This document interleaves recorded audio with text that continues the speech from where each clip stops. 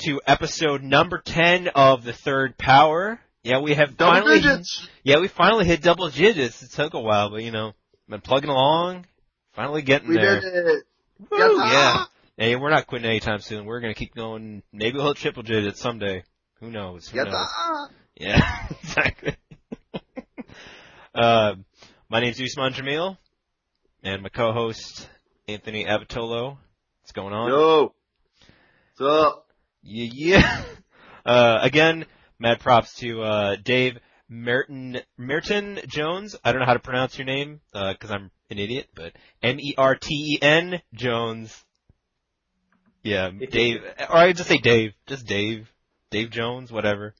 But yeah, Davey mad props. Jones, like from the C, from like from the Monkees. Oh, well, I thought you were gonna say like Davy Jones' Locker or something like. Yeah, from the Monkees.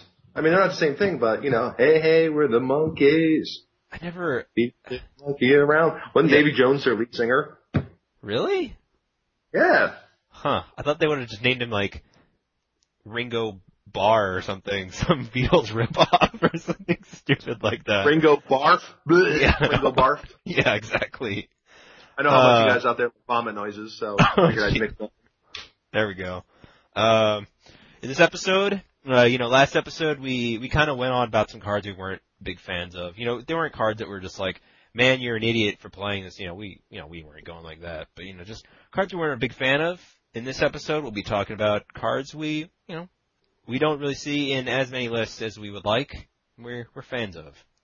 Give them the thumbs up. Yeah, and I also want to preface this by saying too that these are cards that we don't see on a whole lot of other lists because they're probably in that same marginal for cube quality marginal cards.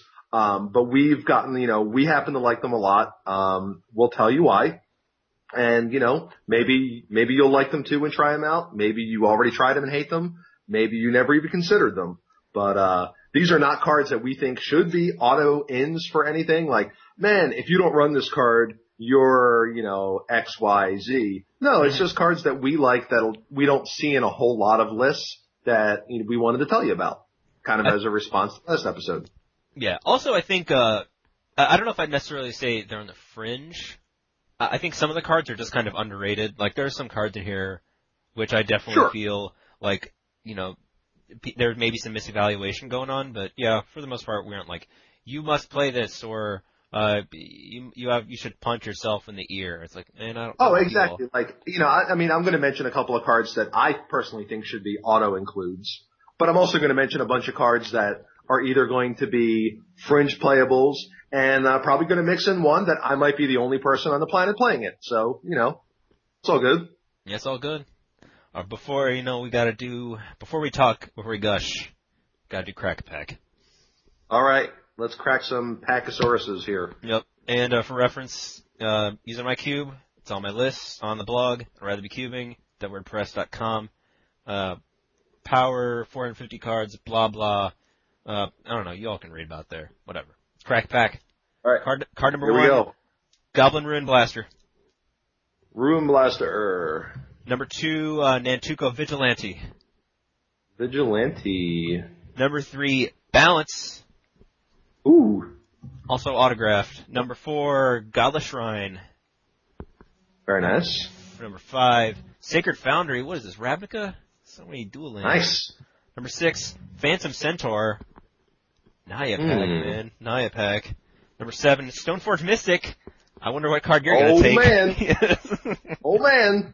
Number 3, Arc Lightning. So much Naya. I'm taking this from all over the place. Number 9, Battlefield Forge. None of this entering the battlefield. Number 10, Kodama's Reach. Where's around? Where's the Esper? Number 11, Basilisk Collar. Number 12, Indrik Stomphowler. Okay. Number 13, Moloku the Clouded Mirror. Hello. Oh boy. That changes things a little bit. Yeah. Number 14, Demonic Tutor. What? Ooh, now we're getting some spicy. No longer Naya. Number 15, Umizawa's Jite. Oh. Man. That suddenly changes things. So, is that 15? Yeah, 15. I'll double check, but Oh yeah, it is 15. Yep. Holy crap. Well, this pack looked really easy until the last three cards. Well, it was like that one at pack least for me. I mean, before that, it would have just been probably auto balance. I definitely would have considered Stoneforge Mystic just because how much in love I am with the card. That's why. But those last three cards just change things so much. Do you want to narrow it down to those three and maybe balance? Yeah, I think we can do that. Because, for example, there's no way I'm taking Stoneforge Mystic over Jit. Yeah. You know what I mean? Like, I would rather just have the Jit and then maybe the Stoneforge loops because people aren't going to be necessarily that excited about it or, I mean, if nobody else opens up a nut equipment, then maybe we get the Stoneforge back. Hopefully. But, yeah, like, I think we can just auto cut it for me, to balance Moloku, Tutor, and Jit. Yeah. I don't know how you feel about that, but. No, I agree. Like, the other stuff is nice, but I'm not like, Sound Power, great. Stoneforge, great. Phantom Centaur, I'm a fan. Vigilante, I'm a fan. Rune Blaster, I'm a fan, but, But the power is just not there compared to the rest of these cards. Exactly. Like, I'm a fan of these cards, but these four are bonkers, man. Alright. Alright. I'm gonna make another cut, and you tell me if you agree. I'm gonna cut it down to either Moloku or Umezawa's Jitta. As much as I like Demonic Tutor, Demonic Tutor, for some people, Demonic Tutor might have some value because they look at this pack and they say, well, it's the only black card. Guess what? There's only one blue card in this pack too. That's true. Like, I think signaling, it's, like, I don't think it's really necessarily different in Cube. Like, draft is draft. I think signaling's obviously important. But I think sometimes people can... It's overstated a lot. Yeah, that's what I was gonna say. It's sometimes it's overrated. It's like, well, because the thing is you could get a pack with, 5 bonkers cards in a color. Like, literally, multiple first picks in a color, and you can't take them all. So, like, even by the time that pack hits person 3 or person 4, they could still be seeing a first pickable card in a certain color and think that color's open when 2 people ahead of them might have taken a card in that color already. And they're like, it's like, hey, green's open, and the person's like flashing. It's like, nope. And the person next to them's going, nope. But yeah, right. And as it turns out, the first person who took it is just like, yeah. Like, I think Moloku, like, and again, like, both of these cards are splashable, but, Demonic Tutor, not the greatest splash. Balance, I think, is fine, but I think when it comes both of those cards are pretty good. And, I think balance is incredibly powerful. But not all decks are balanced decks. Yeah. I'm pretty sure every deck is a Moloku deck, just about. And just about every deck is a Jit deck. Mm-hmm. I agree. I like that point. Like, I can't think of, to be honest, I don't know if, I would dare say I would probably play Moloku in more decks than Jit. Because I would play Moloku in some sort of aggressive deck as a curve topper even. You know what I mean? I could be tempted to do that because the card's actually just that insane. And like Jit obviously is just like the most powerful equipment, ostensibly. It's in the running for sure. Yeah. I mean, for you guys who know my cube, not allowed to pass it. Not allowed to pass it. Well, I don't have first. I've got that dilemma. Yeah, right then. Yeah, you don't have that dilemma. But since we're using your cube, don't have that dilemma. Yeah, However, you gotta. Man, this is tough. Yeah. God. This might be one of those situations where I put both cards face down to someone else I know at the table and just say, pick one. And then go with whatever one I wind up with and be perfectly happy with it. Or ask somebody like, ask a buddy or whatever, just like, hey, someone who's birding the draft. Yeah, or like, hey Kenny, come over here and tell me what to take. Right. It's like, hey man, come here. Which one of these am I taking? Yeah. And then, whatever they say, you're just like, okay. God, I mean, they're both extremely powerful. That's the thing about both these cards. Extremely powerful, flexible. Be a deck. Yeah, Moloku has a little more of a constraint because you have to splash for it, but that's fine. The fact that it's P1 means you're gonna keep that in mind as you keep going. It's like, well, I'm gonna get a couple, I might want to take some duels or bounce lands or manlands or whatever, so I can afford not manlands actually, ew, but signets or whatever, just so I can play this guy. GTA, It would just be blue and not worry about it. or that too. But see, that would make sense. God, man, this is hard. All right, man. Also depend. Also, I paused. yeah, just. Hey, at least I'm not snapping this time. That's true. This is not yet anyway. I think also one thing that might be a factor is who you're cubing with. Like, if there are people who aren't very big on aggro, undervalue it, don't know how to play it, like, GTA might be better because you might get more of an aggro. Maybe, I don't know, I think I might just be trying to justify one pick over another. I'm just reaching, man. The fact remains is that the Jitty Jitty Bang Bang is actually unbelievable in mid-range decks, and also pretty darn good in slower decks as well. Because it really helps put the game out of reach as well. Yeah, it's like, so make my creatures huge and removal. I think I'm going to have to... This is what I'm doing. You ready? I'm going to tell you my pick, and I don't know if it's correct or not, but I am going to take the Umezawa's Jitta and hope to loop the Mystic. Huh. I like that. That's going to be my pick. Because I can see, because most likely Moloku's going next. Mm-hmm. So it depends on how many people are at the table too. If this is a 6-man draft or a 4-man draft, then I'm definitely going with that plan because I'm definitely looping the other one. Because in my mind, the Moloku is going to go next, the Tutor will go soon after that, and then the 2 lands. The Godless Shrine and the Foundry. And then quite possibly, someone's going to snatch up the, what's his name as well? The, one of the green cards, whether it be Stomp Howler or Kadama's Reach, because they want to be, because there's always someone who loves playing the Rock, and those two are just really, really good mid-range green deck Rock cards. Yeah. So. Because, nothing beats Rock. Can't blame them. Right. Nothing beats Rock. Go Rock. So that's my pick. I'm going with it. If someone said to take Moloku, and that I'm stupid for not taking Moloku, that's fine too, because I am probably stupid for not taking Moloku. I would be either one, but only because Stoneforge Mystic is in this pack, and I've been such a proponent of the card, I'm going to run that plan, and then just be really angry when the Mystic doesn't loop. That's true. It's essentially, if you think of it that way, it's Umezawa's Jitte plus Stoneforge Mystic versus Moloku. When you think of it that way, right. That's true. Yeah. I can't guarantee that. Someone else could agree with me how awesome Stoneforge Mystic is. The person on my left might have opened sort of X and Y. Yeah. You know what I mean? I don't know that, but. Well, let's say there's a certain percent. Let's say, 60%. It's like 50 for me. So. Yeah. I think I'm gonna have to, I don't know if I'm being good cop or bad cop in this, but I think I'm just gonna go Moloku.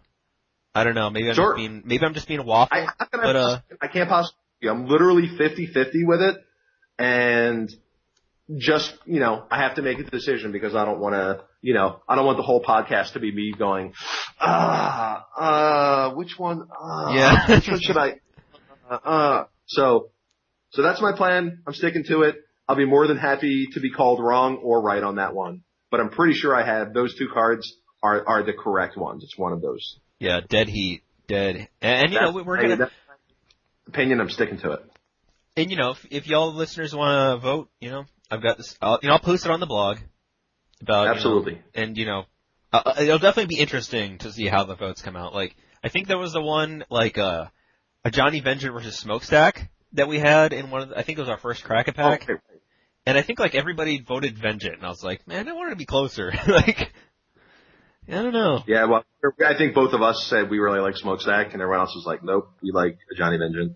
Yeah. But, that's fine, disagreements are disagreements, It's all good. Well, it's all good in the Magic playing hood. Yeah, that sounded really gangster right there. Totally. It sure did. Yep. OG Usman over here. Yeah, that's probably the whitest thing that's ever been said, like, on this podcast. And I'm not even white, so that's even better. I was going to say, that's coming from the brown guy, too. Yeah, exactly. Yeah, man. Yeah. All right, let's keep going. I got nothing. Okay. for the next segment, we'll be talking about cards we are fans of.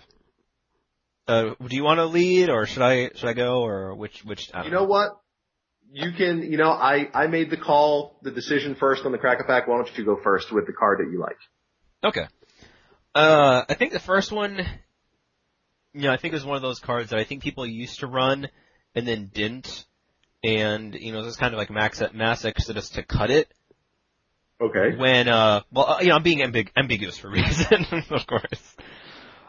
Which is mainly when the end. You're going to tell us at some point. Well, of course. I mean, I could go half an hour. It's like, back in whatever. But okay. Back in my day, we used to walk uphill in the snow both ways. Yeah. And to go play Magic. And that's the funny thing, off-topic thing. It's the end of March, and it's snowing outside. I love Midwestern weather. Anyway, there was a big change that happened. And this change was the M10 rules change, when just like damage on the stack was removed and everybody was going to quit the game, and, they were going to play with the old rules and not play with the new rules, and, a huge upheaval happened. No pun intended. And, got people to rethink some cards because of damage on the stack. Is Tri-Builder good enough? Yes. Is CGI Commander good enough? Yes. I think most people were pretty much like, yup, snap keep. Some of the cards that I think weren't, and I think I might just keep them in the same bullet point, are Mog Fanatic and Morphling. And I think a lot of people, and the main thing that I wrote down was Mog Fanatic, but I figured, Morphling is good enough too, I think. Mog Fanatic, I believe, is one of those cards that I think people, when the M10's rules change thing happened, I think a lot of people, they had in their cubes, and then once the M10 rules change happened, people got them, they hurt, damage on the stack affected it. It was just like, this card, Mog Fanatic, is now worse. Which is true. The card is not as good as it used to be. Yes. I don't see how you can argue with that part. Yeah. Wayne Gretzky isn't as good, he's not as good as he was in the Edmonton Oilers days, but. Right. Once the neutral zone trap was popular, starting with the New Jersey Devils, speeds like Wayne Gretzky were not as effective. Yeah. I like that analogy. Nice. Good call. But yeah, I think Mog Fanatic is probably the most egregious example, I think, of when people misevaluated the cards with context with damage on the stack. Like, people were like, this card sucks, it doesn't do whatever anymore. I think the main argument I have to those claims is that what exactly did Mog Fanatic lose? And people, if they've read my articles, whatever, you've probably heard this point 1,000 times. You're hearing it again. Because I think it's a good point. I think Mog Fanatic, for a main point, it's what did it lose? It lost the ability to trade with X2s. You can't block a, Civic Wayfinder with it and go damage on the stack, kill it. And you can't block a dude and then sack it to deal 1 damage to something, usually a player, after damage goes on the stack. Right, you can't kill a 1 toughness guy and still do 1 damage to something else. AKA, can't 2-for-1 them while blocking or attacking, or can't squeeze the extra point out. Yeah. And I think when people misevaluated the card in that sense, they didn't realize what the card overall did. Still carries equipment like a champ, still on-board threat, still deals damage, still kills X1s easy. It's you got a Bob there? Okay. Kill it. Whatever. Kills birds, kills elves, whatever. Kills a lot of things. And I think people misevaluated that card and took it out of their cubes, unfortunately, rather hastily, without really critically thinking about what the card did. And I think or actually just testing with it and making sure that it was still good. Yeah, I think that too. They just weren't like, well, is this card still good? Let's try it out. Shuffle, shuffle, shuffle. Play. Yeah, it's still good. And I think Morphling, is pretty similar in that way. I think Morphling lost definitely some ability. Before he was Superman, and he lost abilities. You can't turn him into a 5, you can't turn him into a 5 infinity or whatever. You can't, damage on the stack, trade, attack into some dude, damage on, make him a huge wall or whatever. You can't do that. Right, and that was the big thing about that is you can't crack in stack damage to kill their guy and then save your Morphling. Yeah. Like it's got to be one or the other. Yeah, and I think but I still think it's fine. Like I'm still playing it, and I have no intentions on cutting it anytime soon. You know, again. Yeah, I mean, I'm still playing it. I mean, I realize it's a couple shades worse than it used to be. But the card is still fine. The card is still good, and the card is still relevant in Magic history. Like any card that used to be the former title holder of best creature ever, probably not coming out of my cube anytime soon. That's true. That's true. I didn't think of the whole historical thing, but that is right. Fun. And that's that's just the way I roll. Like not a lot of other people consider that necessarily important, but I do. So for me, that definitely plays a factor in things as well. Makes sense. But I think the lesson to be learned, and I think that's something, at least I try to really push, is, to learn lessons from, arguments or whatever, things like that. And I think the major lesson I think with Mog Fanatic, for example, is to really critically evaluate, it's like if something happens, if there's, if there is a rules change or whatever, if something happens, whatever, or you're really evaluating a card, really think of its overall effect, blah, blah, holistic, blah, blah, overall, blah, blah, blah, whatever. You guys have heard this 1,000 times. I mean, you guys have heard me go on the soapbox 1,000 times. Think of the overall effect. Yeah, take a shot, people. There you go. There's your cue. But, yeah. Don't, I think people, when they, I think you just really have to really think about these kinds of things. Just think critically. Just go, oh, this, obviously it's like, maybe the first impact is like, man, Mog Fanatic got nerfed. But still good. Like, that's fine. Like, sure. What was that? What were some Diablo 2, some guy who got the Necromancer got really nerfed. Like he was retardedly good and then got nerfed. But yeah, they took turns nerfing guys. Like they nerfed the Corpse Explosion on Necro, and then they nerfed the Hammered In, and then they nerfed something else, and I don't know. It's been so long since I played. Yeah, same here, man. But I remember Hammered In being unreal. I mean, Hammered In is still good, but I love the Hammered Ins. They were, except when you were in that level 2 tunnel. Oh, Maggot Lair, the insect one where you had Maggot Lair. I think it was Maggot Lair. Yeah, that sounds right. With the little skinny hallways, and you can only kill guys if they were above you or to the right of you. Yeah, that was awkward. I was like, somebody teleport me past this. Thanks, guys. Right, exactly. You just find a piece of equipment with Zeal on it or whatever, so you can actually or charge, and smite or whatever. Hope to get where you need to go. Anyway, everybody else is probably like, what are these guys talking about? These guys are talking all nerdy. Hey, this Magic podcast that I'm listening to is filled with nerds.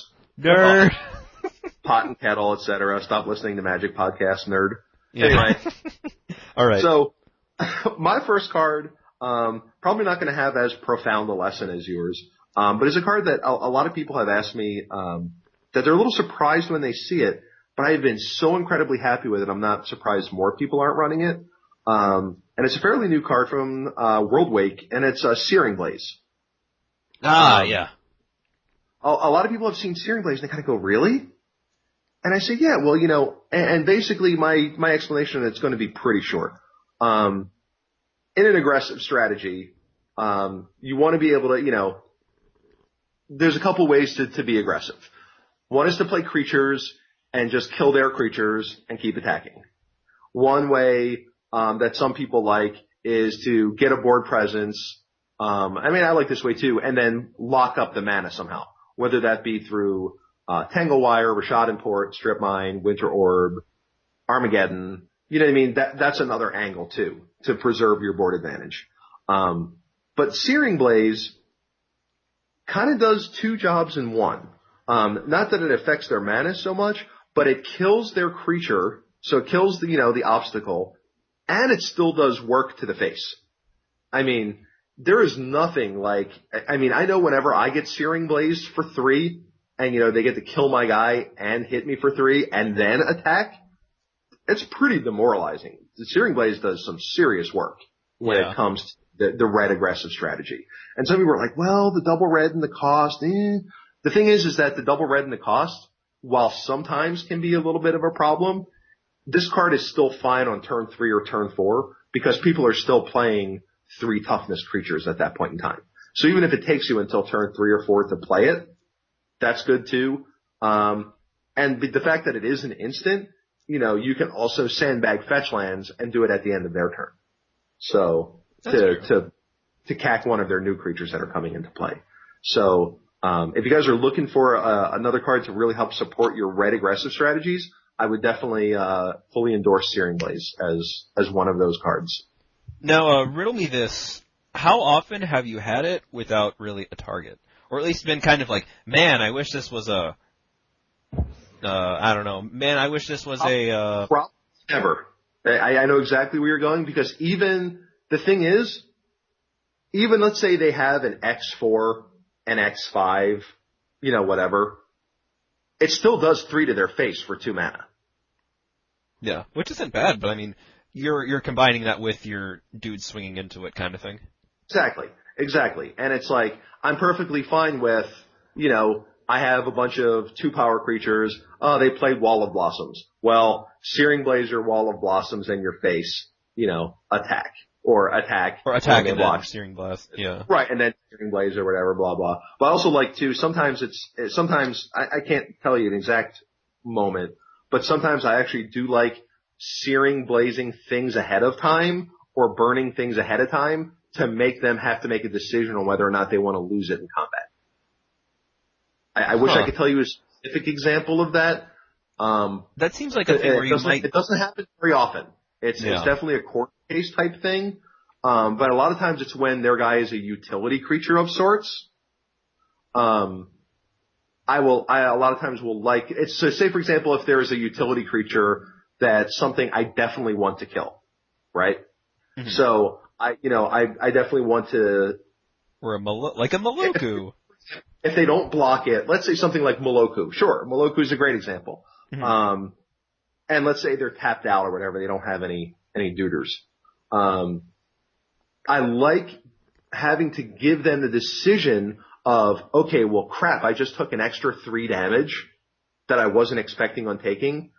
Do I want to lose my Moloku not to take additional damage even though I'm going to lose it? I think the situation I do that most often is when I have like multiple burn spells in hand or I have like multiple removal spells in hand. If I'm planning, for example, if I can help it, I'm not letting that Moloku live. So if I'm in a situation where I'm okay trading a creature and a burn spell for it, or a creature and a spell for it instead of trading 2 spells for it, I like to give them that option. Not all the time, but sometimes I just feel like I would rather have the other spell in my hand. Let's say the other spell in my hand is something really powerful, something like, maybe it's something like a Vindicate. Maybe I kind of want to hold on to that one for a little bit longer since I have the ability to deal with their guy. I don't know. Like I said, I can't think of a specific example and it does not come up very often. I don't want you to think that it does, but every once in a while I do like doing that ahead of time to really make them want to block it. There are 2 scenarios I can really think of. One is, when you're trying to tilt them, you're trying to mess with their head. Yeah, that's part of it. Yeah. I think number 2, and this is something I was thinking of, is like if you actually want them not to, like, I'm trying to think of how a way to articulate it, but it's kind of like where, let's say you do it pre-combat. Yeah, and you only have 1 creature, but you have like a Vines of Ashwood in hand that kills them. Well, no, I think in that scenario, if you say are doing it pre-combat, it's a scenario where you want maybe your opponent not to, because they have an incentive in that case. It's like, I have my Moloku Searing Blaze, and my opponent's got dudes, and the opponent will, at least the argument that I'm kind of pushing is, your opponent is, doing that pre-combat, and then they're attacking. I think in that case, if I were to be doing that, I'd want my opponent, because you're essentially presenting them as a choice. It's just trying Right. to make them to do the wrong decision. It's just like, Correct. well, I want them probably not to block. Because Right. if I did want to say have them trade, my Jackal Pup or Goblin Patrol with my Moloku, or with the opponent's Moloku, I just swing, after damage, kill it, whatever. But I think a lot of players won't, especially if you're a red deck, players, unless they're going to die to that 2 damage, aren't going to block it anyway. Because the advantage they're going to get when they untap is just much greater than any sort of advantage, than the risk of, well, I'm going to block it and hope they don't have the burn spell. Yeah.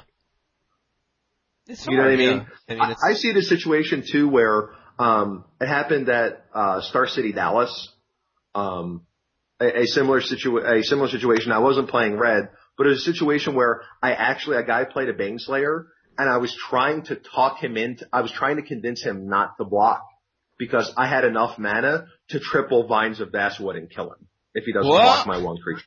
Triple? Yeah, it was a stupid draw.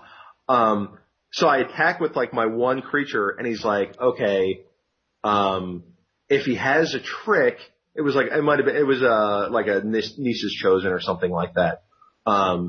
He's like, if I block and he's got the trick, then my Baneslayer Angel is dead, and I really want this creature to stay in the game so I can get back into it. And he was really like harping on, if he's got the trick. So I actually showed it to him. Huh. I was like, yeah, I have the Vines. Trying to get him not to block it. Because Nice. if he doesn't block it, I kill him with the other Vines in my hand. Wow. And he was just like, he probably has the Vines. And I'm like, yeah, I got it. And he's like, whatever, like, I'll just block it. And I'm like, man, and as it turns out, I just killed him the next turn because he didn't draw a creature, and I just Vines him that turn. But, it's kind of that whole trying to convince your opponent to do something you want them to do. Yeah. And I think it's definitely corner casey. It's not something that happens very often. But to answer your original question, so we can go into the next one, no, I have never found Searing Blaze to not be useful. It is very rare that it doesn't have a target. Because, Limited's about creatures, and even Cube Limited is about creatures. So they're in play. Likely they're going to have something, like I said, worst comes to worst, they play something enormous later on, and let's say they don't ever play a creature until they play their, X-Titan or whatever. It's still a 3 damage burn spell to the face that you might be able to, use some of your other cards in order to kill it. I think there was there was a walkthrough, I think PGQ or something report where, Zaim Big was talking about, his opponent was playing some kind of white base control deck, and he was playing red with Searing Blaze, and he was just like, come on opponent, play creature, because, he had and then opponent did. He played a Wall of Omens, and then drew, and then did something relevant, and then Zaim was like, Searing Blaze you for the win. I was like, yeah, way to go. Thumbs up. Yeah. I mean, eventually they're going to play something. So, yeah, obviously it's not ideal if they don't play a creature until turn 7, but hopefully if they don't play a creature until turn 7, you've already won that game. That's true. Yeah, it's gonna, you wanna have them, right. I mean, sometimes, maybe they'll just be at 3, and then they'll just be dead. Yeah, so. Or some critical burn ranges Blaze, Fire Blast you, shuffle. That's right. It. You're like, end of turn, crack a thatch, 7 your face. Yeah. Nice. So, yeah, that's definitely. Right. Okay. Another card, and this is kind of a similar, one of these kind of cards that I think people misevaluate, and I think doesn't get a fair share, is Wild Dogs. So often, I feel that people just really overestimate its drawback. It's just man, my opponent, and again, this isn't I'm not trying to exaggerate or anything. I've heard arguments my opponent bolts me and they just get Wild Dogs, or it's not good enough. I forget what other reasons, but I've just heard not very good arguments for not including it, and I definitely think Wild Dogs is very good. I think it's one of those cards that I think is quite underrated and usually unfairly. Like, I think Yeah, I obviously mean, it's a 2-power beater for one. Like, there's not too much to complain about there. Yeah, I think, like, this is going to sound like an awfully reductionist argument, but if Wild Dogs is switching sides on you, A, you're probably doing it wrong, because it's not a mid-range card, a control card, it's an aggro card. B, even if it does, that's not necessarily game over. Like, if you're an aggressive deck, your opponent isn't going to automatically win because they have Wild Dogs on their side. Mm. It sucks. It sucks for you. It's like, lose my guy. Ah, man, dagger. But, and is it fair to say, though, if you put your opponent on red, that you might play another 1-drop first instead of Wild Dogs? Yeah, I think that's fair. I think that's a fair argument, yeah. Just like you don't play Ritual Negator if you know your opponent's red? Or white. But yeah, red. Oh, man, that's true.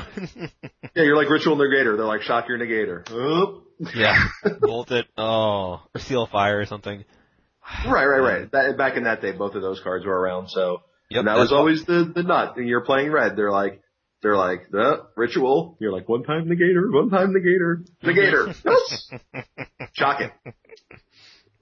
There goes all your permanents. Well, I guess it's more of a hint to Torok. It's like a few. Sector permanents. Well, that's what I mean. It's essentially it's a 3-for-1, I guess. But yeah, it's essentially Sure they is. just 3-for-1. Good game, sir. And I also think like shock. Yeah, and I also think I think cycling is a very useful ability. Like, I wish it was on more because if keywordy you draw cards. it late and it sucks, you just cycle it. Yeah, like, I think, for example, on something like Undead Gladiator, which I think is fine, and it was one of those cards I was considering putting in, but I would sound like an idiot if I were to say, hey, it's great, you should run it, and it's not in my list. That would be kind of dumb. Right. But I think, like, Undead Gladiator, or maybe another generic, like, Undead Gladiator, cycling is more as kind of to use it as a draw engine, but I think, like, a generic cycler, Eternal Dragon, I think, is another kind of corner, like, other case where it's like, cycle it and then kind of loop it long term. But, generic cycling creature, like, it's pretty much just like, oh, play it, and if it's irrelevant at this stage of the game, draw it. I mean, that's obviously a nice use for it. But I think with Wild Dogs, it's useful in case that drawback is relevant, which I think helps negate said drawback. Like, say, you're 11, your opponent's at 15, you draw Wild Dogs, one-time dealer, cycle, draw a card. And it's useful in that case. But I think even just as, like, I drew it, it's probably going to stay in play, but I want to try to gamble for something better. One-time dealer, I got a land, man, that's not... Well, I just think it's fine because, I mean, it's good early because it's a 2-power for 1. And if you draw it late, it's not dead because you can just trade it in for a random card. It's just a Jungle Weaver at that point or whatever. You know what I mean? I think that's like an argument people have against aggro, and again, that's not really a good argument that, your creatures, like if you draw an Isamaru on turn 8, it sucks. Your opponent should be dead at that point. But let's say they're not. I mean, sometimes you draw an Isamaru, but sometimes you already have equipment in play. So, maybe your Isamaru is a 2-mana 4/2 because you have Bone Splitter in play. Do you know what I mean? Like, 4/1. So it's really hard to evaluate cards in a vacuum. I mean, my favorite part of, well, that card sucks if you draw it late. My favorite counter argument to that is, well, so are lands, but you play plenty of those too. Ah, that's true. I like it. But I mean, obviously that's overstating it a bit. But it's the same thing. Like, just because the card isn't good on turn 12 or isn't the best on turn 12 doesn't mean you're not playing it. Yeah. Yeah, I think that pretty much sums it up. I mean, it does what you want an aggro creature to do. Early drop bashes for a ton because it's 2-power, and late game it's relevant. You can just cycle it away. And if you want to play it, of course you can play it 2/1. It ain't terrible, especially if it's got pants, or just cycle it.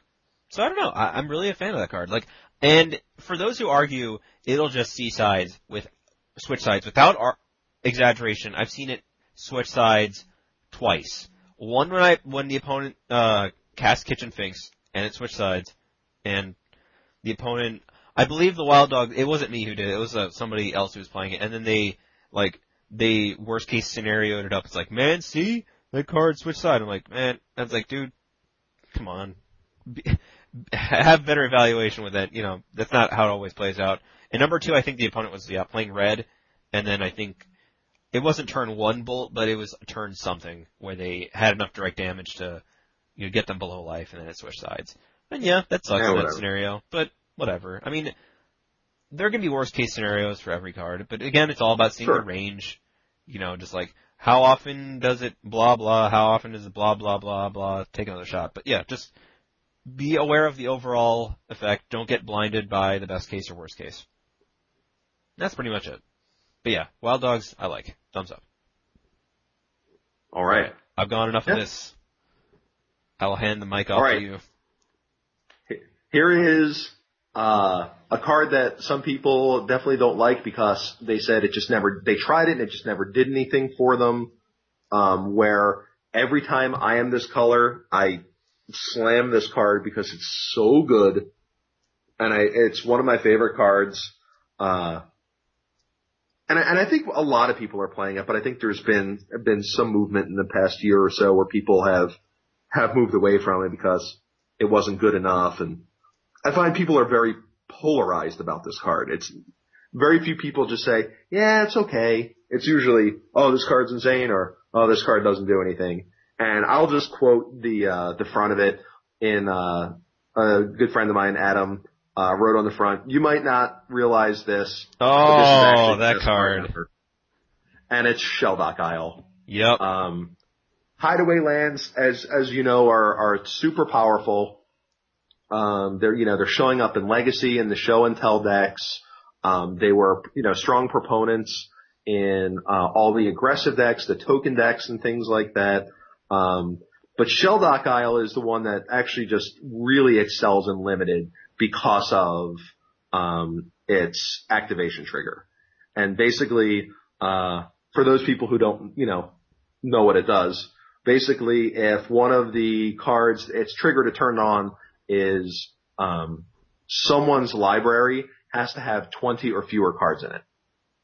Now, when you're only starting with 40 cards in your library, not so difficult to happen, especially when you're playing a color like blue, which typically has longer games than, let's say, a red deck would. Also, blue decks do things like draw cards. In addition to having longer games, you're playing cards like Thirst for Knowledge and Compulsive Research. So you're drawing cards, you're making the game go longer, and then, hey, check it out. I have a 2-mana ridiculous spell that I put underneath this, that I can cast at instant speed. Some highlights of this card have been instant speed upheavals for 2 mana. Nice. Then as we all know how good upheaval is, but when you get to save 4 mana on casting it, also pretty good. Large finishers, alright, attack. Alright, Shelldock Isle in a Sundering Titan, kill your guy, kill 3 of your lands. And then of course, there are just times where you're just like, okay, Shelldock Isle for, Gifts Ungiven. And then in your hand, you have a bounce land. So you pick up your Shelldock Isle again. And then when you play it again, it's already active. So I like the card a lot. It has always done a lot for us. Being able to play spells for only 2 mana at instant speed, which obviously at instant speed doesn't work for some cards like Planeswalkers. Ha! End of my turn, put a Planeswalker into play. Oops. Oh. But, consequently, kind of neato with a Sword of Body and Mind too. Just gonna throw that corner case out there too. Whoa, obviously it's the biggest corner case possible, but, anything that helps turn it on are good. Which, that's kind of just a way to live life. Anything that turns you on is good. So. It's A-okay. There's my spiel about Shelldock Isle. I think also it's important to consider, it does come into play tapped, which is... It sure does. It's obviously a liability, but how much of a liability is that for blue decks? I don't really... Obviously it sucks if you play it on, playing on turn 2, turn 2 is probably the worst turn to play it on. Yeah, I definitely say that's probably. That's your counterspell mana starting. But even, if you're playing it on turn 1 or 3, you're still probably fine. And obviously there are going to be times where, oh, you know what? I really need the 4th mana to cast a Wrath here, and all I have is this come into play land. However, you know, the bounce lands come into play tap too, and that doesn't stop me from playing those. Or the manlands. Right. I'm still going to play those cards. You just have to, you know, work your deck and work, you know, your game out and progress it in such a way that the come into play tapped is not that big of a deal. Sometimes it is, regardless of whether or not you want it to be, but I think that's a small price to pay for the, I think the downside's a lot lower, a lot less severe than the upside is. The upside is way severe.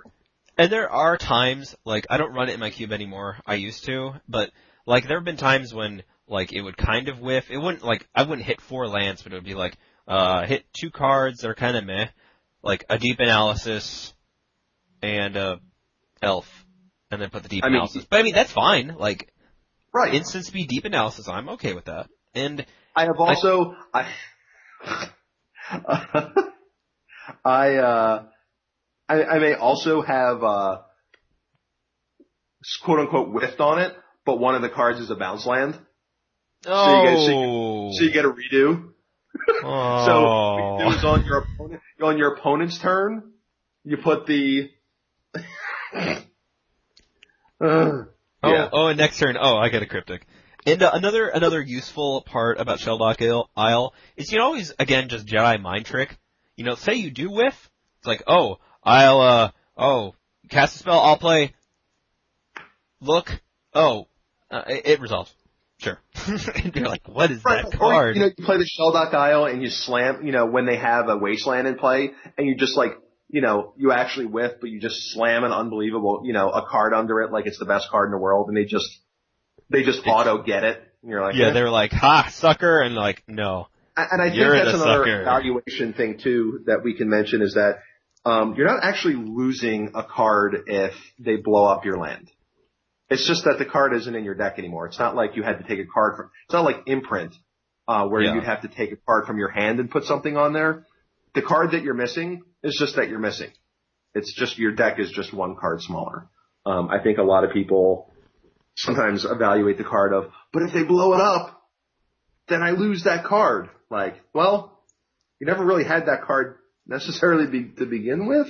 You know, it wasn't in your hand or anything, so it's not as big a deal as people might think. So I think people, like, I don't know if, like, I think people sometimes overstate, like, that effect.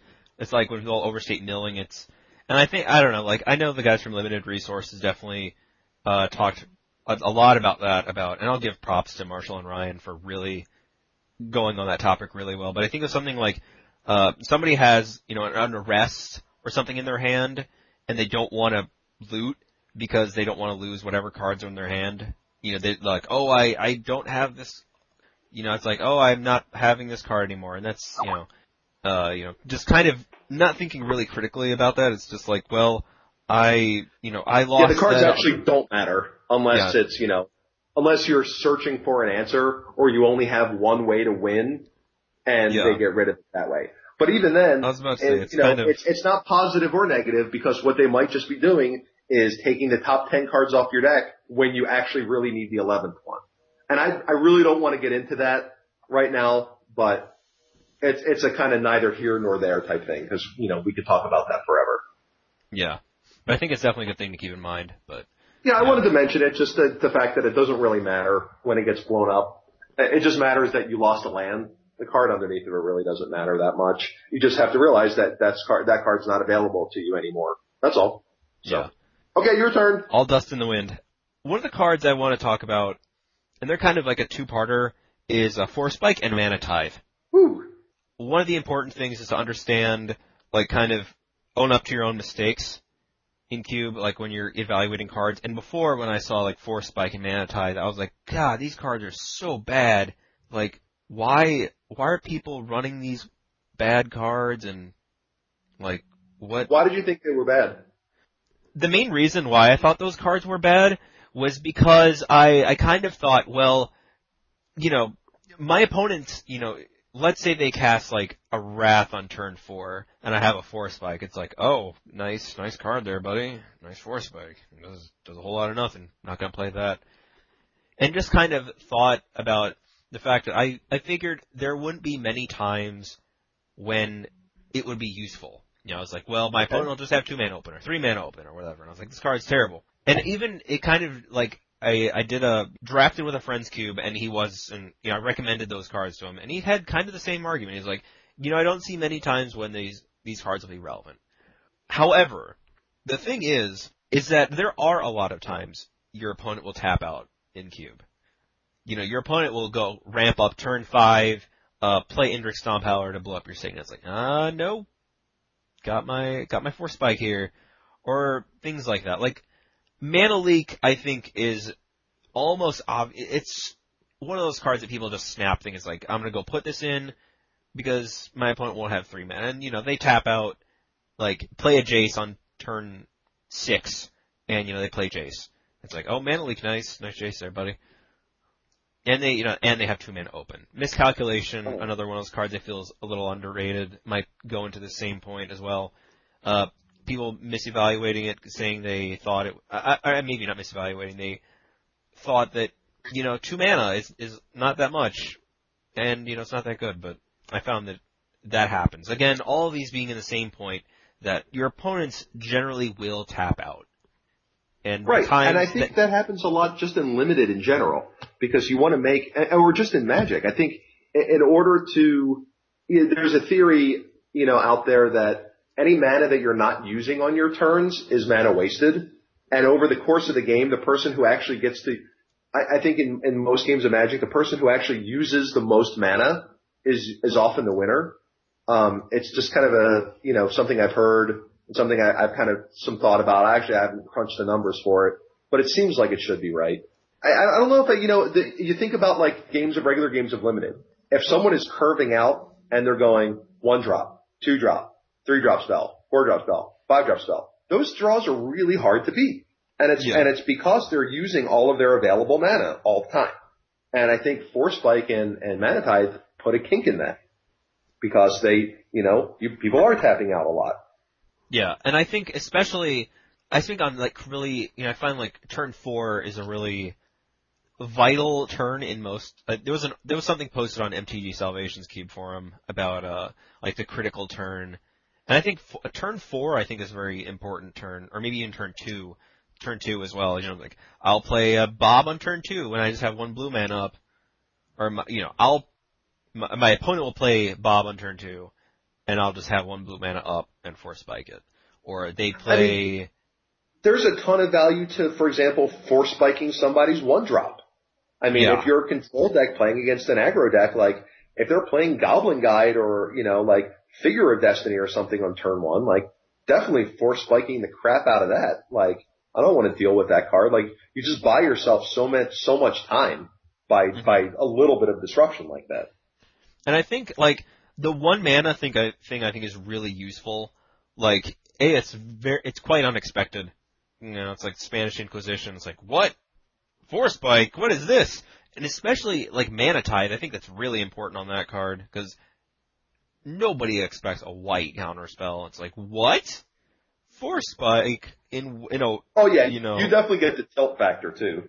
Oh yeah. It's just like, man, I got my Gideon countered. Oh, by this white counterspell. What is going on? Well, when I think I was playing against when we were playing your cube in Memphis, I had the deck that I played you against had both Mana Tithe and Force Spike in it, and I got Matt both of them on back-to-back turns. He's like, tap out for this, spike it. All right, tap out for this, tithe it, tilt, ding, ding, ding. Like, and it's fun for me anyway. But I like it. Yeah, I like the cards, and I'm glad you're able to admit that you didn't think those cards were good, and you come to learn the error of your ways. Yeah, I think, again, just all about really, learning lessons from yourself. Or even, just like, I think it's very important, to just, in order to progress, it really as a Magic player, really anything, just to learn from your mistakes. Like, if you take a linear kind of approach to it. Like, you go to a restaurant and then, actually, I don't know if that's really the best analogy, but if you learn like a direct lesson or something like, I tried this card, it sucked, not good enough, not gonna play it. You're not really, but if you realize why the card wasn't good enough, or why you misevaluated, and in my case, it was just really misperceiving the strength of the card. Like, man. Well, and I think too, I don't think you notice how often people tap out until you start playing cards like Mana Tide or Force Spike. Because then That's it becomes true. relevant, you pay more attention to it. You're like, oh, wait a minute. Spike you. Oh yes, and spiking people's like 6s and 7s is just like the greatest feeling in the world. Mm-hmm. I'll tap out for Nicol Bolas Planeswalker. Right. Yup. God, that's gotta be Tilt City. Like, Oh yeah. That's such a great feeling.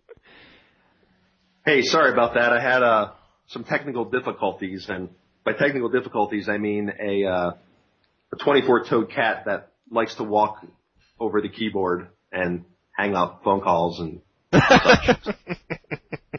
Those of you who know him to be kind of insistent when he wants attention, and yep. Sorry about that. Oh. Anyway, as you were saying, we were talking about spiking Nicol Bolas. Yeah. Spiking the big plays, and I think that's City. yeah, and I think that's really useful. And I think that pretty much sums it up. It's like it's a really useful play. Just being able to counter the big plays, and most of the time it ends up countering those big plays. And I think that and the 1 mana factor, so huge. One mana comes out of nowhere, makes it great. But I think that's it. Yep. All right. I'm going to go and hand the mic off to you. All right. I got another one that, in the past year or so, definitely since, Scars of Mirrodin has been around. But even before then, it was getting a little bit of negative press.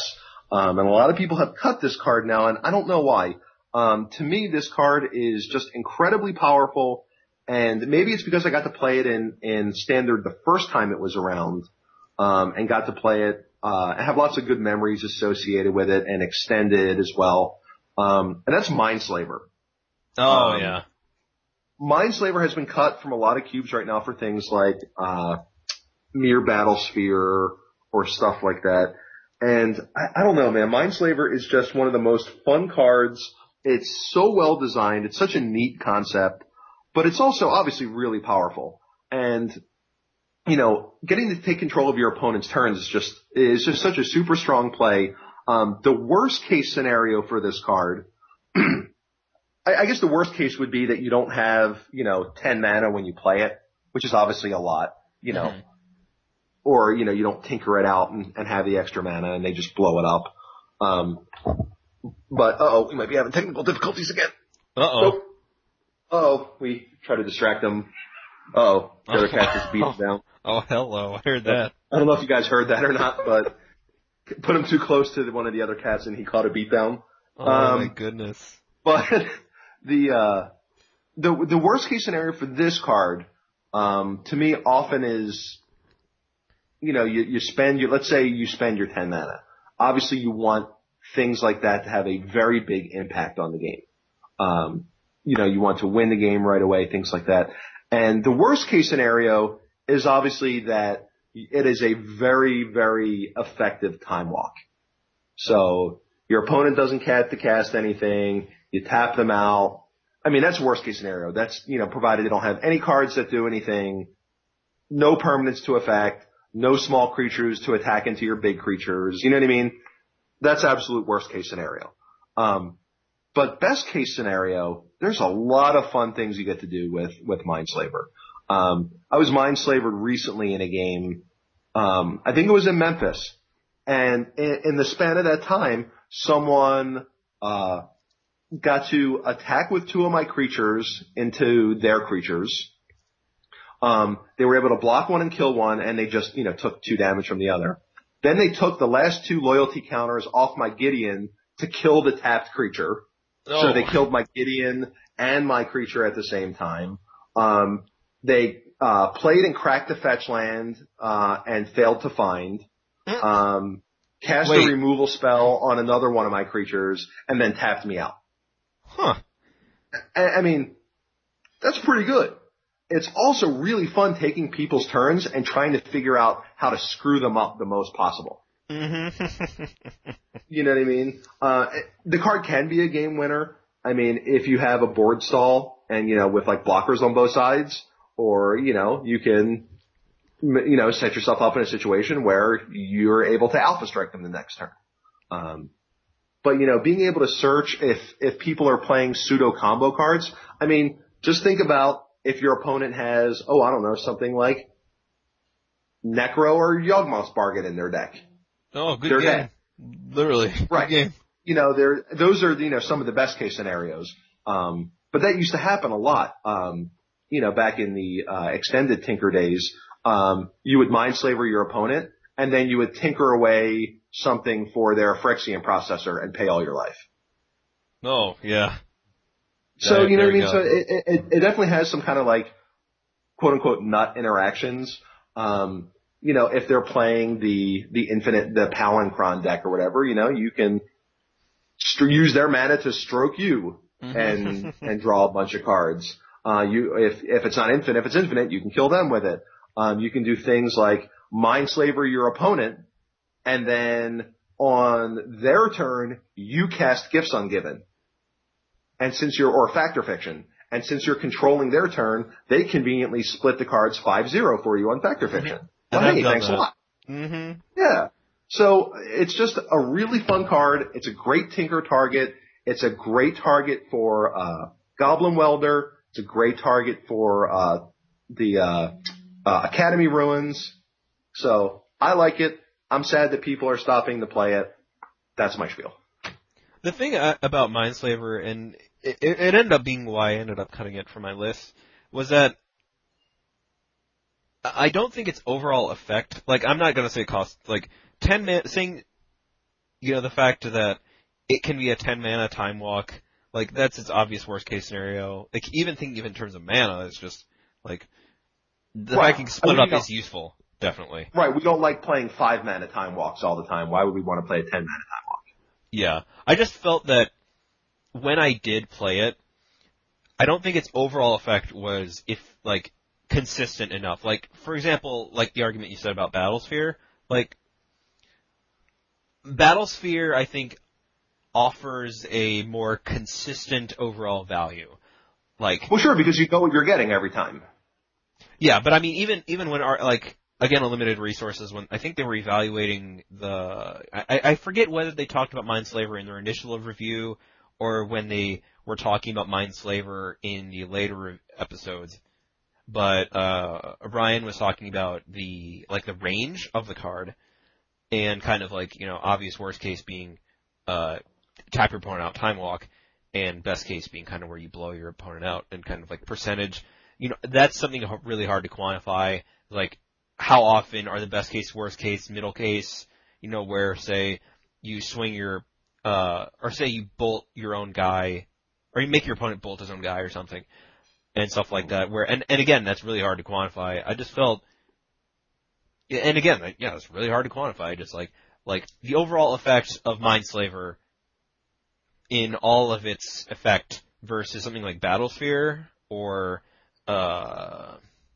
Wormcoil, or even the overall competition in just Cube in general. I felt that Mindslaver, if I were to compare, say, Mindslaver to Battlesphere, obvious 1 mana increase for Mindslaver to Battlesphere, but I felt that Mindslaver's overall effect was weaker than that of Battlesphere for the mana. Yeah, I mean, if that's the way it played out for you guys, and it definitely, by the way, I don't think it's fair comparing Mindslaver in Shards draft format to Mindslaver in Cube, because people's decks in Cube are much more powerful and much more likely not to just have, creatures the end. Yeah. I drew a removal spell. I'll attack, make you kill my guy, remove my guy.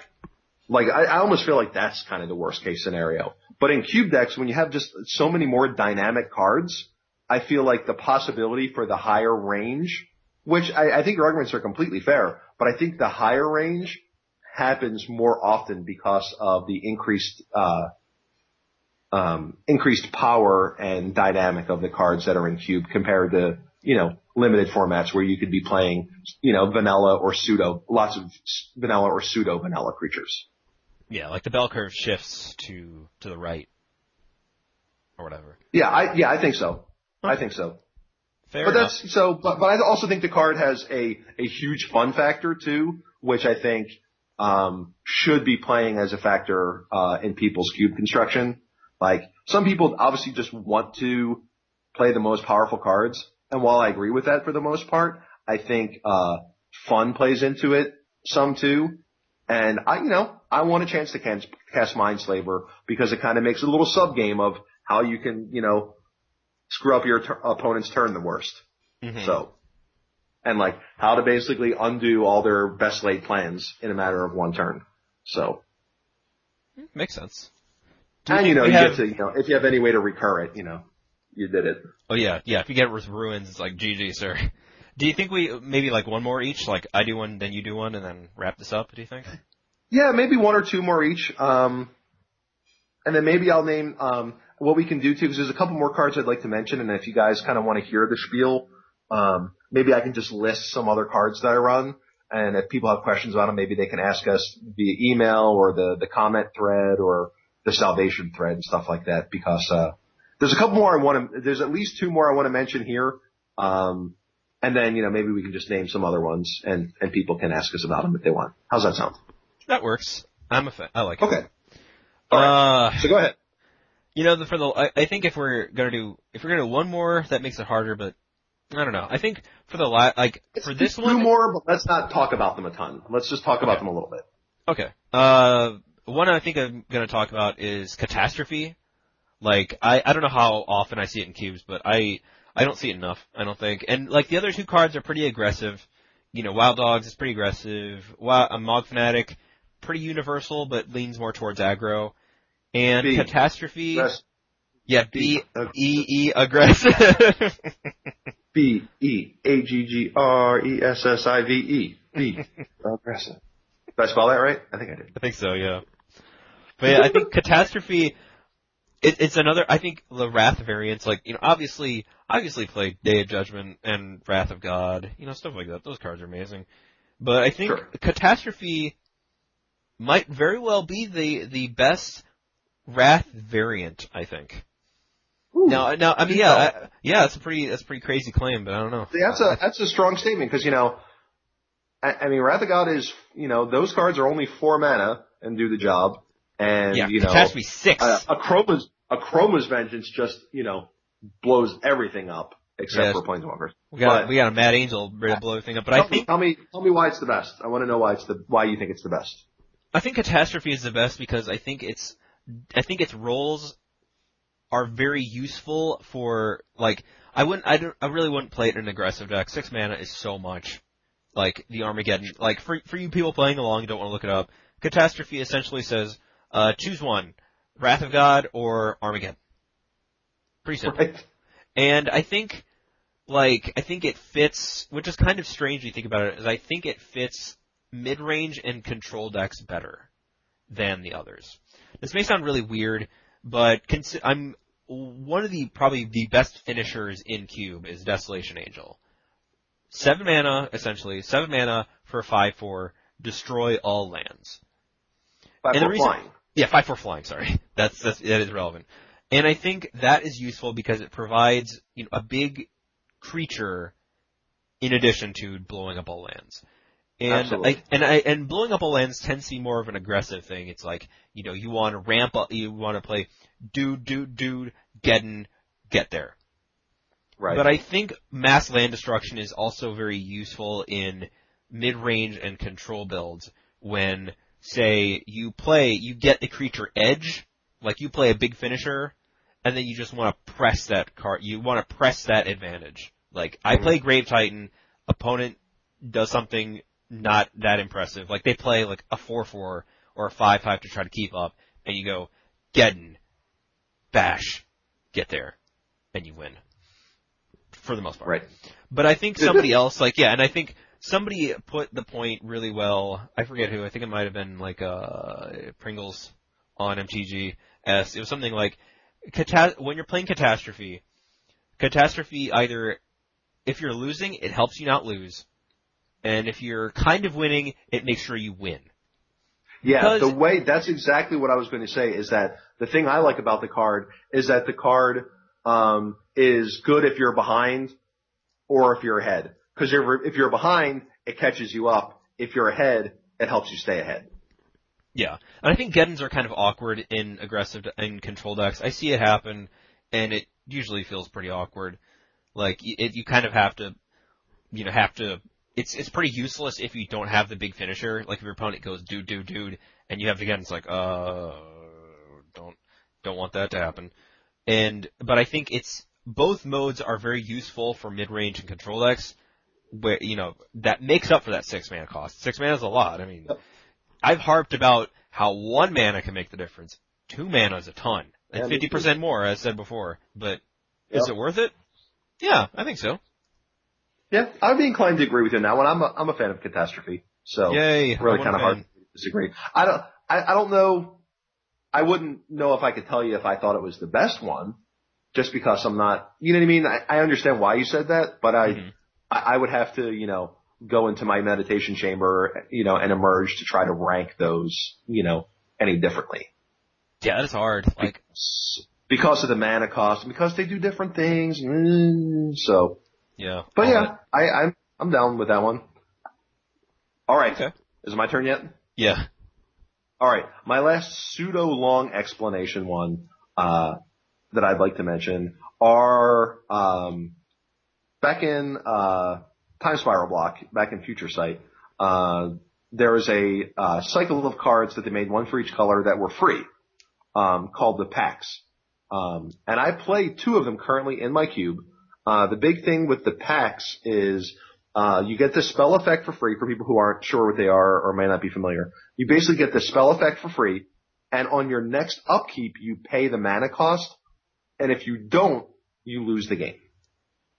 Now, obviously one of, pretty severe drawback if you can't pay. Yeah. But the two that I play is I do play Slaughter Pact and Pact of Negation. Slaughter Pact is destroy target non-black creature, and in your upkeep you have to pay 2 and a black. Pact of Negation is counter target spell. At your next upkeep, pay 3 and 2 blue. So, while both overcosted for that kind of removal spell, it's an additional mana for terror, and it's an additional 3 mana for counter spell.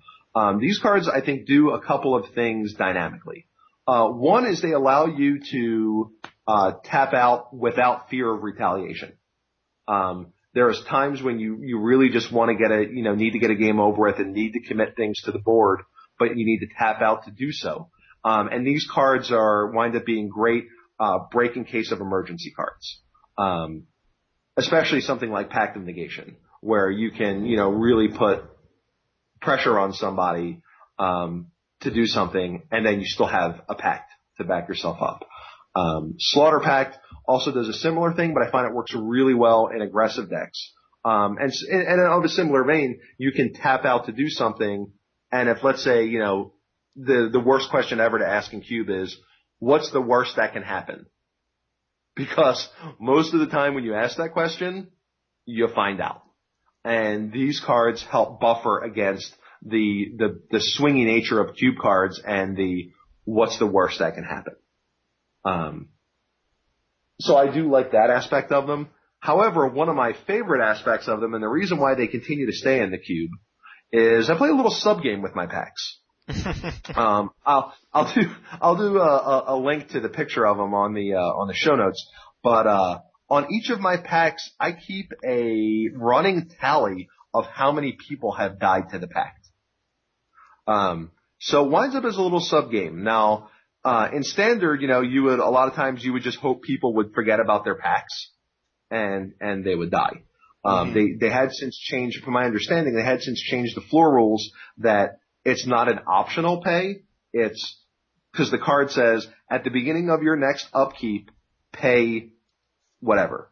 If you don't, you lose the game.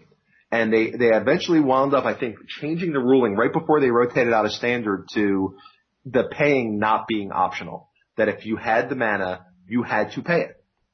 Huh. And if you couldn't, then you would lose the game. So you couldn't, like, mize a win out of them forgetting? Right.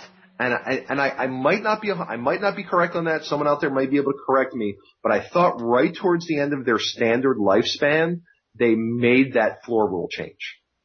Huh. However, in the cube, and the way we play, it's fun, the way we play Fun for Us and people do it. We don't allow you, if you forget, for one, you can forget.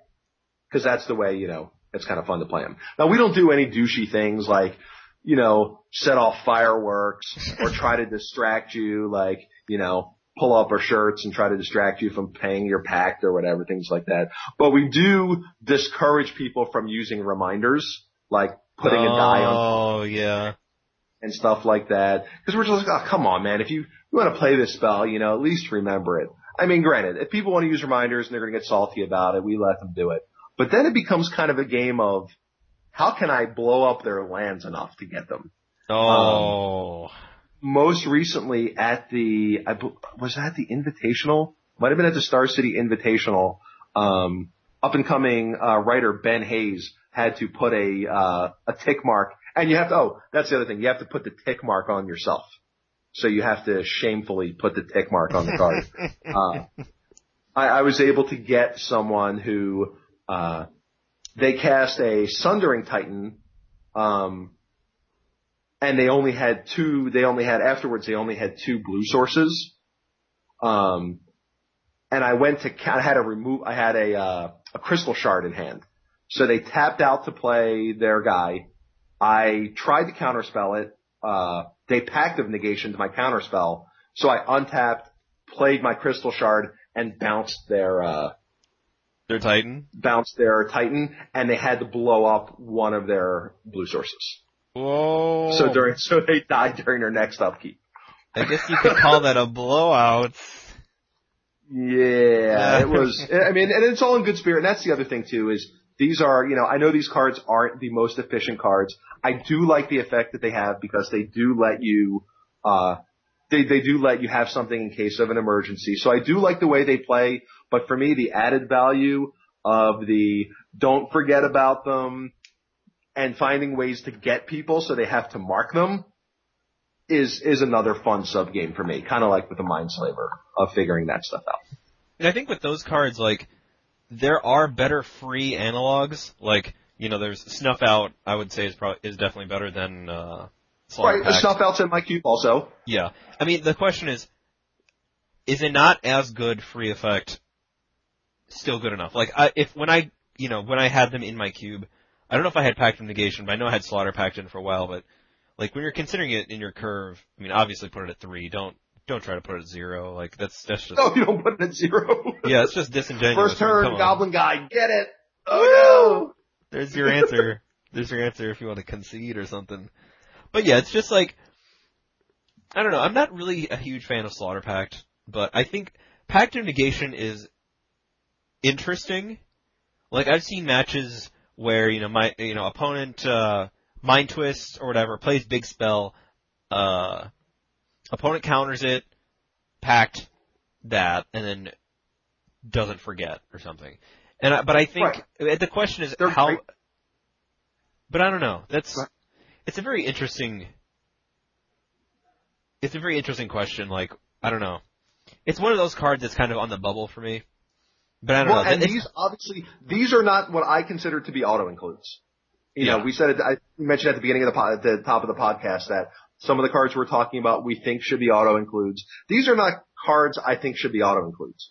I think these are cards that are on the edge of a medium-sized cube playability, but I choose to play them for the reasons I stated. And I think it is a fun game to play. And everyone else who's played my cube has actually found it to be a really fun game to play with them too, because, they actually do something. The cards are powerful, like enough to have an impact on the game. They definitely serve a purpose that other spells in the cube do not. Obviously you have Force of Will or whatever, as like a free counter spell. But, there's definitely, they fill a hole that's not, flooded with other answers. Yeah. For example, I'm not going to run Cancel on my cube because there's a bunch of other cards at that cost or cheaper that do the job better. Yeah, like, Forbid. Right. Counterspell. Yeah, good old counterspell. Right, exactly. Like there's a bunch of cards that do it, just as well or better. These cards, while yes, there are cheaper remover spells than 3 mana. Yes, there are cheaper counter spells than 5, but you don't get the effect for free. Yeah. I've also killed people with Slaughter Pact because I'm able to, for example, on my turn, play a piece of equipment, equip it, and then kill their guy for free, swing and kill them. That's true. Because of the evidence. So, it definitely has scenarios like that. But these are definitely not what I would consider auto includes, but they have been fun inclusions for us, for sure. That works. I can co-sign on that. All right. Do you want to list like you said, list some other cards like sure. Kind of briefly list them or something or? Yeah, if you'd like, why don't you go ahead and do a few since I've had the soapbox for a couple minutes here. Okay, that works. And I don't know, like Raphelos, Llanowar Emissary, I think it's a great card. It's going to tap for almost always 2 mana, which is pretty. It's a must kill most of the time. Oh my god, yeah, it's like going from 2 to 5 is just nuts. I'm definitely a big fan of Raphelos. I think it should be. Yeah, I agree. I just don't see it in as many lists as I would like to see, but yeah, definitely love Raphelos. Stormbind, another card I feel is underrated, and I think I've kind of gone over that in prior episodes, which is why I've kind of relegated it to the list kind of thing. It's like really nice finisher, throw whatever at their face, good game, sir. Next game, and Kira Great Glass Spinner I think is really useful, especially in the mid-range kind of decks, or maybe not mid-range, kind of more tempo based. I think it's probably one of the best. The green-blue tempo decks it would be great in, I would think. Yeah, the Simic deck I think is such a good card. It's not only are your big finishers big, they're also protected. Deal with my Stomp Howler, deal with my Acidic Slime, deal with my, deal with my Razormane Masticore. Good luck. Right. But yeah, I don't know. Should I do more, or do you think that's good? Yeah, you can name a couple more if you want. Okay. Plague Sliver, I think is I think solid. I'm more than happy with the Juzamjin, but sometimes I see a list where there's Juzamjin and no Plague Sliver, and I'm like, oh, dude, they're mostly the same. And again, if there was say 8 versions of that, obviously there's a cutting point. There's a point where you have to be like, well, wait a minute, something's got to give, especially at 4 mana. I don't know. But I don't think one extra one for Plague Sliver is pushing it too hard. And Goblin Trenches, I think, is another one. I think it's one of those cards where you have to go big or go home.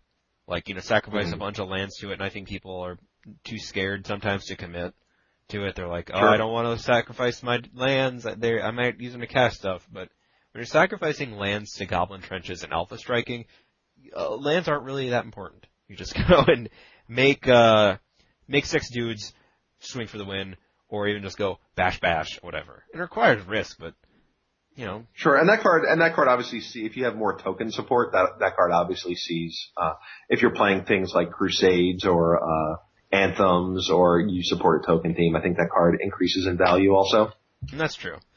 And Venser the Sojourner, I think is really solid. It obviously needs something to go with it, but I feel its interactions, it's a very good enabler. It's just I have to, if you play almost anything with a 1/8/7 effect, it's just so ridiculous when you start getting that incremental advantage, bouncing Wall of Omens, bouncing Manic Vandals, bouncing so much things. There are so many 1/8/7 creatures in Cube, it's ridiculous. And even, if your opponent doesn't have a way to attack it, the fact that ramps +2 is useful, and if your opponent can't attack into it very well, its emblem I forget how many turns it takes. I think it's like, I mean, the emblem is just about unbeatable, right? yeah, like your opponent can recover, but I find that's really hard for the opponent to do unless they're in red. Like your opponent can obviously, you can be at 6 and get him to emblem mode, and your opponent can go, stagger shock, rebound, bolt you. It's like, yeah, I didn't need permanence to do that. But I think for the most part, he's great, and his unblockable ability isn't, it's not worthless. I think it's fine. It's not. I can see that. I can see that ability being good if you're like in a Bant type deck. Yeah, it's where kind you of push your ground stalls to push your like your lore scale coatl and maybe some other things through their blockers. I could see where that would be occasionally helpful. It definitely wouldn't be the primary mode of the card. I was about to say, definitely not optimal. And granted, yeah, 3 turns to get him to emblem mode is fine. It is a while. Like, a lot can happen in Cube, and 3 turns is a lot. But I don't, like, when he has gotten emblem mode, it's never felt like something like a huge disappointment. It's not like, oh man, this guy got to emblem mode. Well, I might as well take a picture of it, because it's never gonna happen. It happens relatively often. Very cool. At least enough. But I think he's solid. Venser, thumbs up.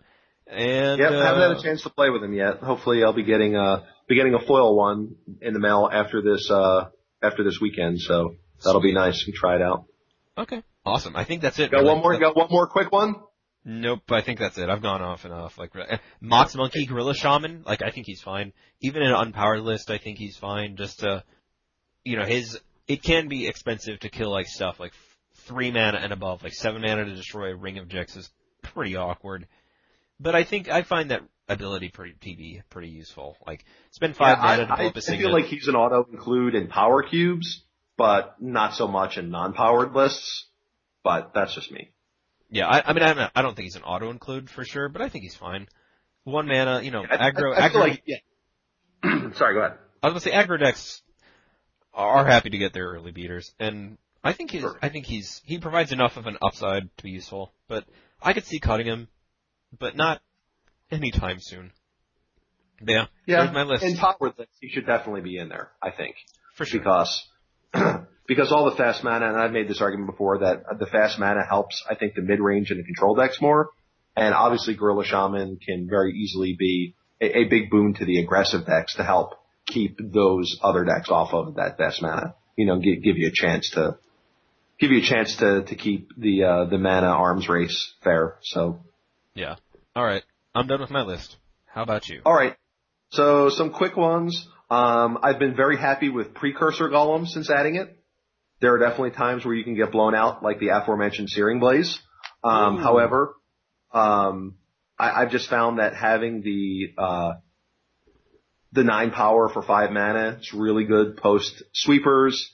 And it also has some really favorable interactions with other cards, most notably like something like Recurring Nightmare. Yeah, or like Crystal Shard. Right. There's a few cards like that. Another card that I've really liked, and unfortunately hasn't seen a whole lot of play recently because I don't think it's been open very much. But I have trouble cutting it, is Teferi, Mage of Zhalfir, which 5 mana, has flash. Creature cards that you have that aren't in play have flash, but your opponent can only play spells when they can play sorceries. I feel like anything that changes the game, changes the rules of the game in your favor, can only be good. And there's nothing quite like, an end of turn Teferi, to really kind of help you lock down the game, especially if you're the counterspell removal type of control deck. And he's a 3/4. He's not an insignificant body. He survives a lightning bolt. So. Yeah, I don't know, like, I used to run him him a lot. I used to run him on my cube, and there was somebody who got really offended. Like, I think he doesn't want to draft my cube anymore because I took out Teferi, and I'm like, that seems a bit excessive. Yeah, of course it is. If something comes out that's better, I could see myself replacing it. But for now, I enjoy the card, and I obviously it has to be a primary blue deck. But you know what? I'm okay with that. He and his Flash brother Venser are both cards I'm always happy to have in my blue control decks for sure. Nice. Go ahead. Sorry. Oh, I was just going to keep going. What were you going to say? No, I'll just wait till the end. Oh, okay. I like Mystic Crusader a lot. Mystic Crusader is the 1 white 2/1 pro black and pro red that has threshold and gets bigger and flying. I like this card. Double protection is always good. The threshold is kind of a neat little bonus, but I think one of the main reasons outside of the double protection why this card stays in my cube is because it helped me win I was the only person in the room running this card for a PTQ for the first PT Honolulu, or for Hawaii. And I basically read that the metagame was going to be mostly Boros that day and actually included 2 to 3 Mystic Crusaders in my main deck with some on the side. And I played 2 Boros decks during the day, and then my finals, my top 8 matches were top 8 against Goblins, Boros Mirror in the top 4, Boros Mirror in the finals. And I had my list was like 4 Silver Knight, 3 Mystic Crusader main deck. So yeah, absolutely crushed. Wow. Got a free trip to Hawaii, so Mystic Crusader has a special little place in my heart because and he's still fine. Like I think he's good. Double protection is always super nice. Especially without sideboards. Like you play without sideboards and like 70% of your matches, you know, the color pairs, whatever, like the dual protection guys protect against 70% of your matchups. Right. Exactly right. And that's pretty solid, you know. And if you get the against, flying isn't insignificant either when he actually gets threshold. The flying actually can matter as well because, you know, he doesn't have protection from white or green especially, doesn't have a whole lot of flying protection. So you can still protect after in the late game or the mid to late game when they start deploying all their big stupid elephants, you can still crack them back over the top. If you guys play uncards, I think my favorite uncard is Rare Be Gone. Or actually, before you get on Rare Be Gone, like how often, how long does it usually take to get Threshold, and how often do you get Threshold with that guy? It depends on what kind of a deck the card is in. If, for example, if I have a nice Boros deck, or anything that has a good amount of removal spells and fetch lands, it usually doesn't take very long. Usually by, turn 5 or 6. Because the other thing too, you have to realize, and especially against other creature decks, they're going to be killing your creatures. You're going to be casting spells to kill their creatures. Your creatures are going to die. You have fetch lands. So it doesn't actually take as long as you might think. Okay.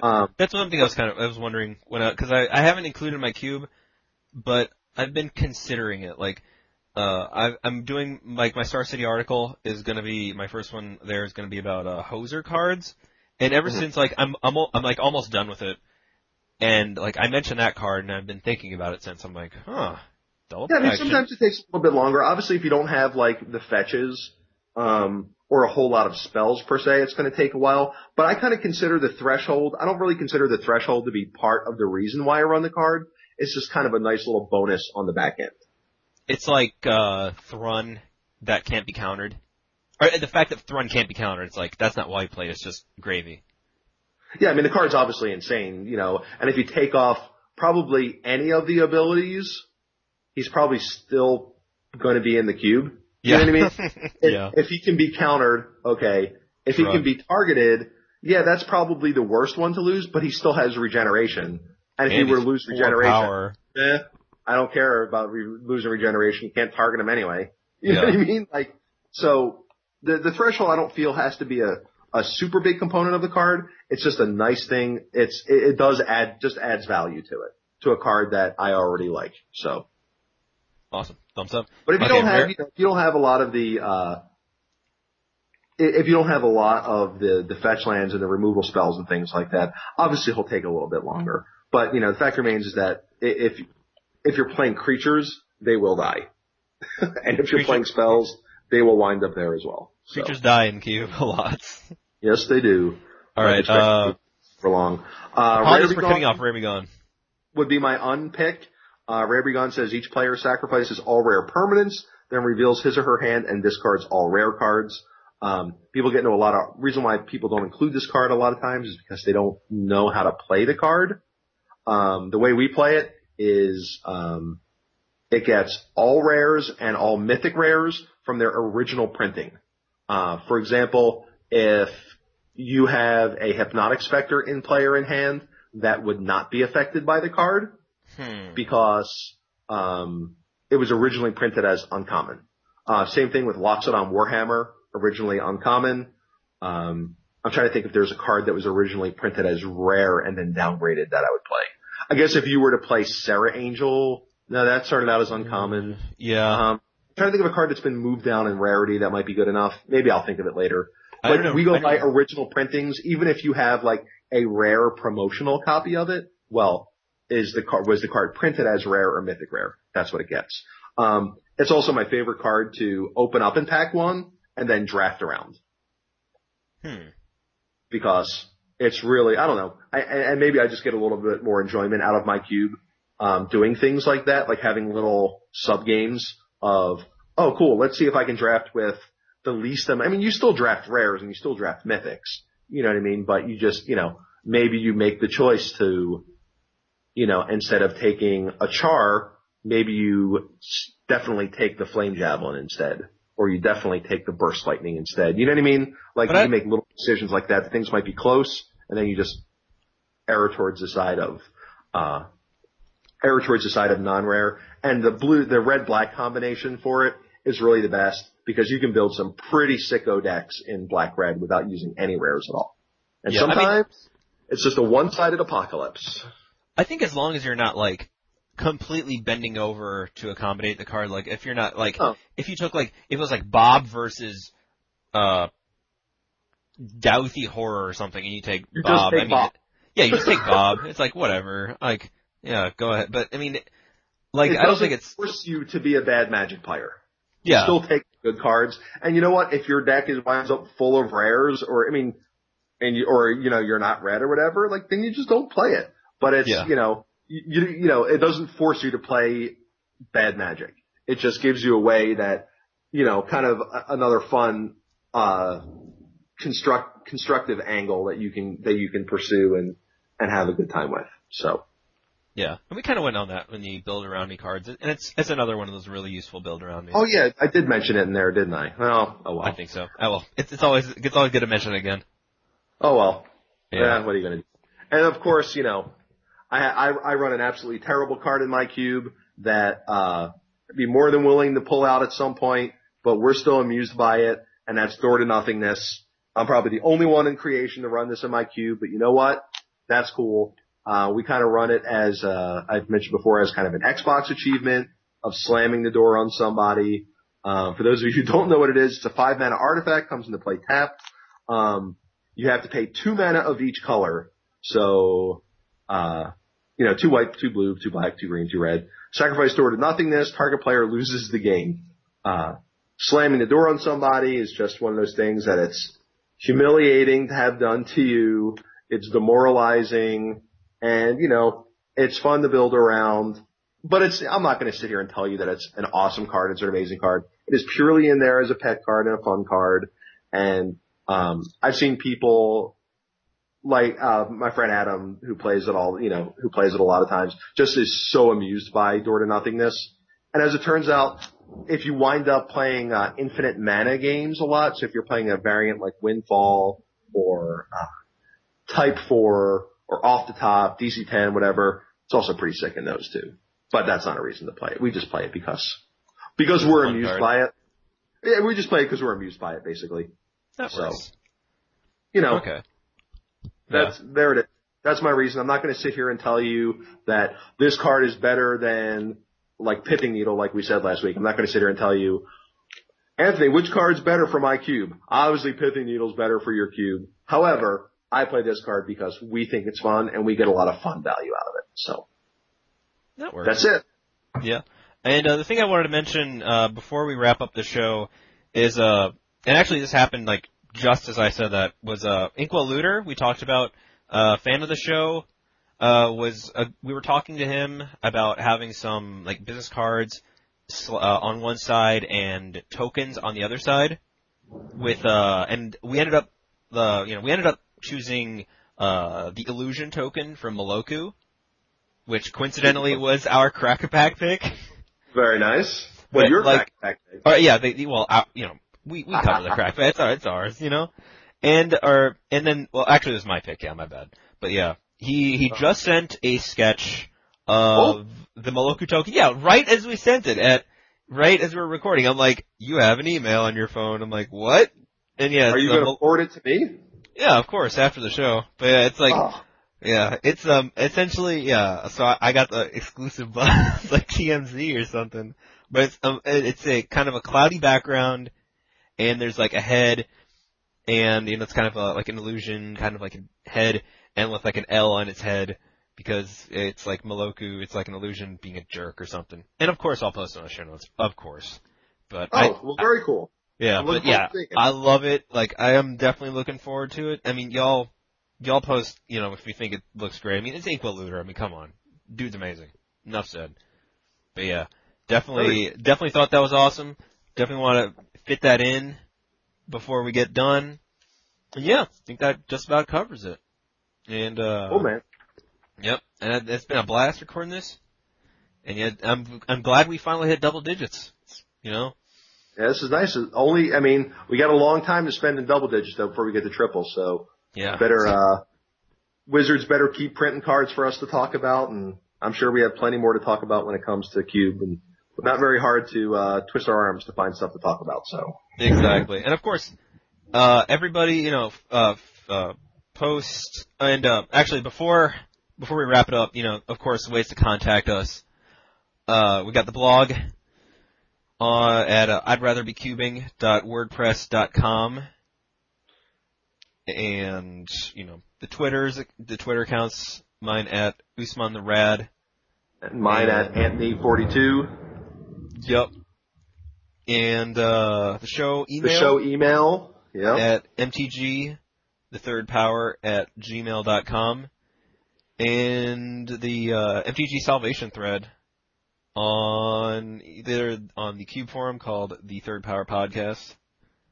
But yeah, I think that's, we definitely, we haven't been able to address some of some of the ideas. We definitely like the ideas and the feedback and everything. As long as you're not calling us idiots or anything. It's like, hey, you guys suck. I hope you die in a fire. It's like, okay, thanks. Hey man. No such thing as bad press. If people want me to die in a fire, that means I must have done something to get their attention. So that's can't true. be that bad. Or they have as long as I actually die in a fire, it's okay. Yeah, I was about to say that's where it might be bad. I think that's everything I wanted to cover.